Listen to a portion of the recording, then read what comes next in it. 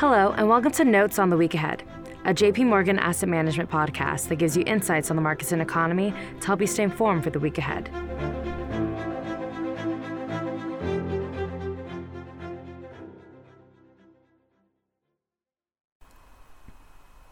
Hello, this is David Kelly. I'm Chief Strategist here at JP Morgan Funds. Today is January 18th, 2022. Our baseline view of the world does not include a US recession in the next 2 years.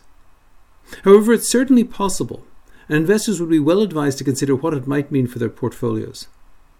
With that in mind, it's worth thinking about what could cause a US recession, the implications of such a recession for financial markets, inflation, and monetary and fiscal policy, and how assets would fare in its wake. The normal condition of the economy is one of steady growth. Indeed, since 1950, the economy has been in recession only 13% of the time, and has been in recovery or expansion the rest of the time. This makes logical sense. After all, in normal times, both the labour force and productivity should be growing slowly, and most people feel motivated to work, consume, and generally get ahead. However, since 1950, the US economy has fallen into recession 11 times, and 3 factors have usually contributed to this outcome. 1. The economy was close to full employment before the onset of the recession. 2. The economy got hit by a major shock or surprise. And 3. Policymakers made some mistake which worsened the situation. On the first of these factors, an economy that has reached full employment will normally grow more slowly, as it will lack the extra employment and output growth that comes from re-employing laid-off workers. Slower growth in itself makes the economy more vulnerable to recession, since it has less momentum to offset any negative shock. Today, with an unemployment rate of 3.9%, strong wage growth and 10.6 million job openings, the US economy is clearly very close to full employment. Some further labour force growth could be achieved by workers returning who, for medical or dependent care reasons, couldn't participate in the height of the pandemic. However, given a wave of baby boomer retirements and a continued lack of immigration, we expect employment growth to slow sharply in 2022 from the 6.4 million jobs added in 2021. Absent an extraordinary surge in productivity, the growth rate of the US economy could well fall from 5.5% year over year in the fourth quarter of 2021 to roughly 2.5% year over year by the fourth quarter of 2022. It should be stressed, however, that given the supply difficulties of the past 2 years, there should still be more pent-up demand in the economy even in late 2022 than is normally the case when the economy is close to full employment. This is a key reason why we see recession as a possibility rather than a probability. The second of the factors that leads to recession, some kind of shock, by definition can't be predicted. However, one obvious candidate would simply be further significant damage from the pandemic. There are signs that the US Omicron wave is cresting at about 800,000 confirmed cases per day. However, even if it is, and despite the fact that Omicron is clearly milder than previous variants, the pandemic continues to take a terrible human toll, with close to 2,000 people dying of COVID every day. From an economic perspective, the negative impacts of the Omicron variant are also becoming clear. Airline travel and restaurant table reservations were down 13% and 16% respectively in December from pre-pandemic levels, but are now down both an average of about 27% over the past 11 days. Meanwhile, every industry in the nation is struggling with staff shortages due to people calling in sick. Partly because of this, we expect real GDP growth to fall to roughly 1% annualized this quarter from roughly 7% last quarter.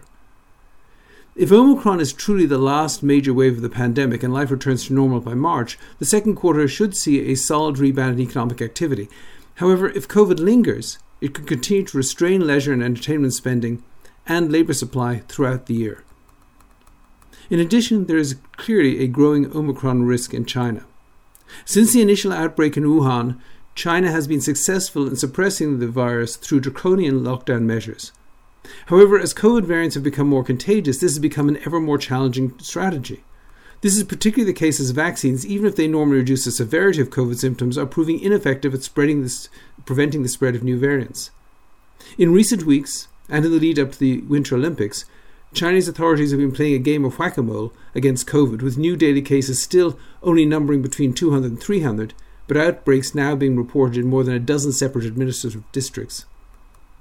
There could well come a time, perhaps quite soon, when Omicron gets completely out of hand in China, resulting in widespread shutdowns across the entire economy. If eventually the virus wins, China would of course experience a terrible medical crisis, but also one which for a few months would inflict further pain on global supply chains while slowing global GDP growth. Within a few months, China's Omicron wave would subside, but the economic damage would have been done. And then there's a question of policy. On the fiscal side, the President's Build Back Better plan is stalled in Congress. By February 18th, a new continuing resolution will have to be passed, and this or other legislation could contain some provisions of the Build Back Better plan.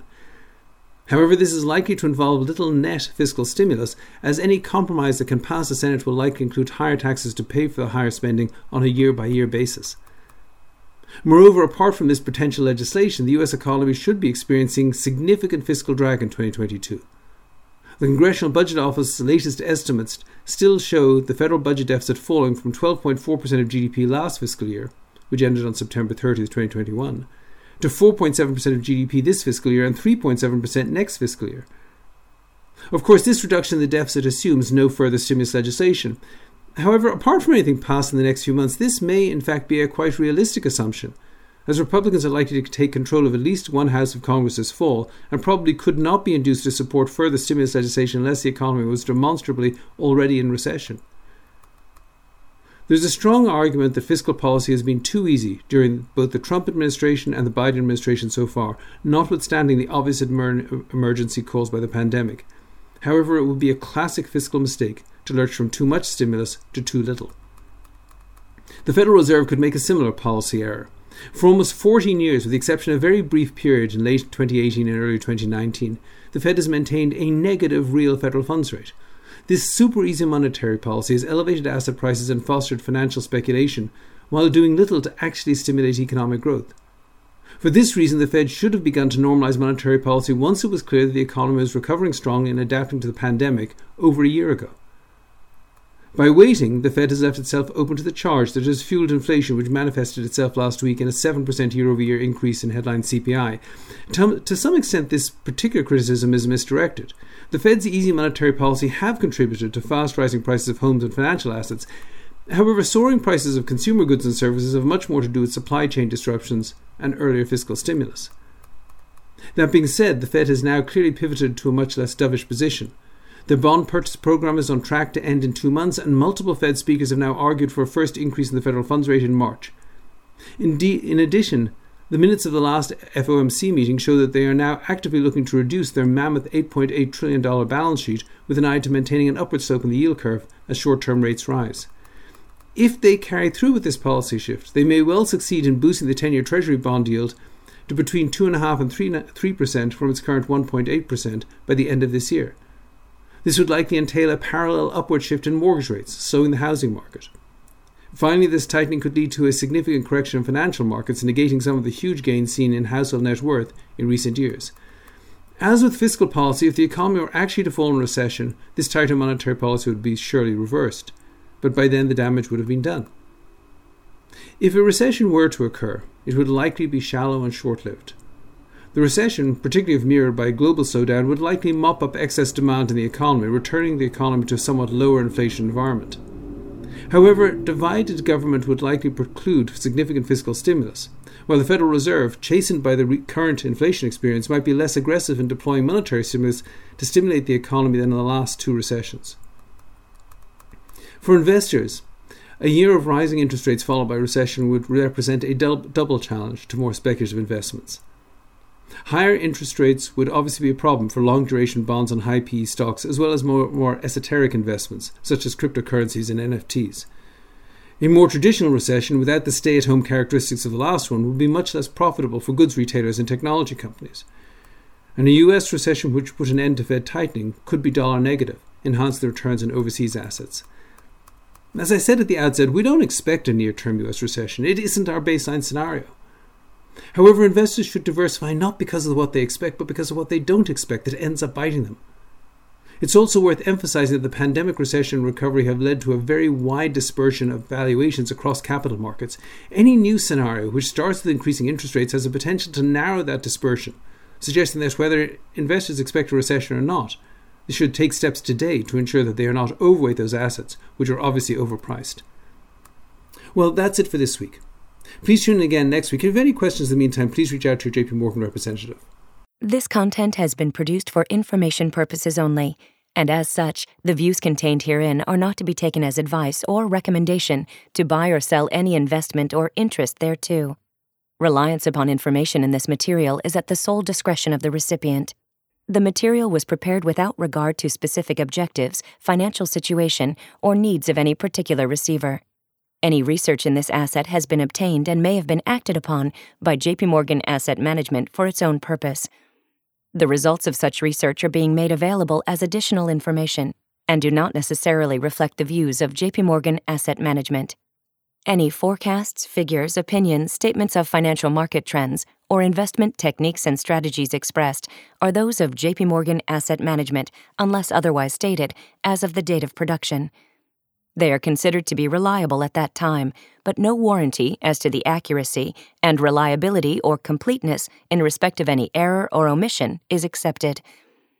They may be subject to change without reference or notification to you.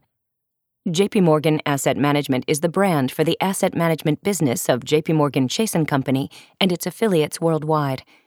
JP Morgan Distribution Services Incorporated. Copyright 2018, JP Morgan Chase & Company.